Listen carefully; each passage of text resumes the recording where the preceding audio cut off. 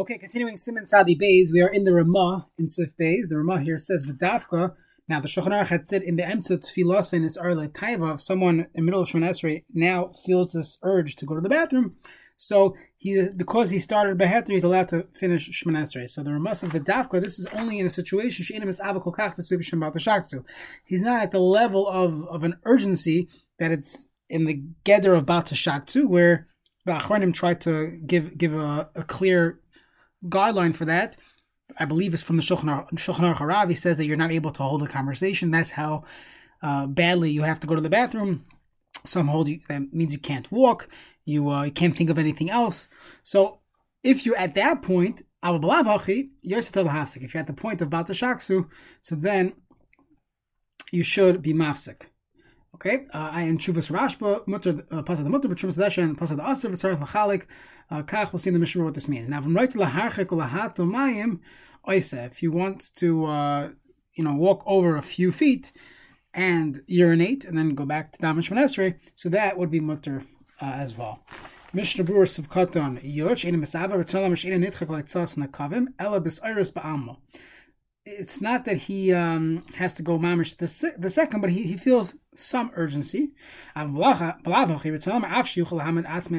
though he could theoretically finish Shmoneh Esrei in another minute or two. Once you're in the state of Bat Shaktu, you should stop your Shmoneh Esrei and your and Kriya Shema. But and he said like this: the Betzibor. Since it's a covenant of brias for you to have to go run out in the middle of the to the bathroom in the middle of Shmoneh Esrei,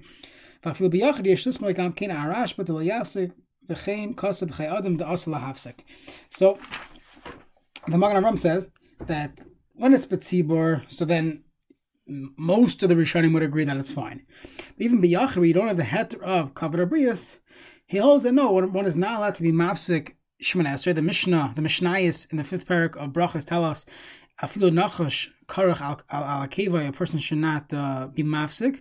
So to here, it's Bat Shaksu. Bat Shaksu is only awesome in the Rabbanan.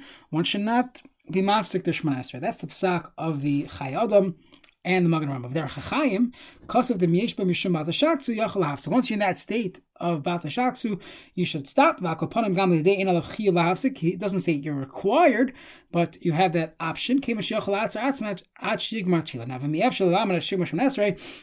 If he knows I don't even have the ability to finish Shmoneh Esrei before going to the bathroom, so then he'll go to the bathroom, just don't speak out and return to Shmoneh Esrei. You wouldn't have to go back to the beginning of Shmoneh Esrei. Since you started Beheter, you didn't need the bathroom, so then but that would only be in a situation we didn't leave for a few minutes, that it would be the amount of time you could finish Shmoneh Esrei, because if you would be able to finish, so then we would say, at least the psak of the Ashkenazi poskim is that he would have to go back and repeat the entire Shmoneh Esrei.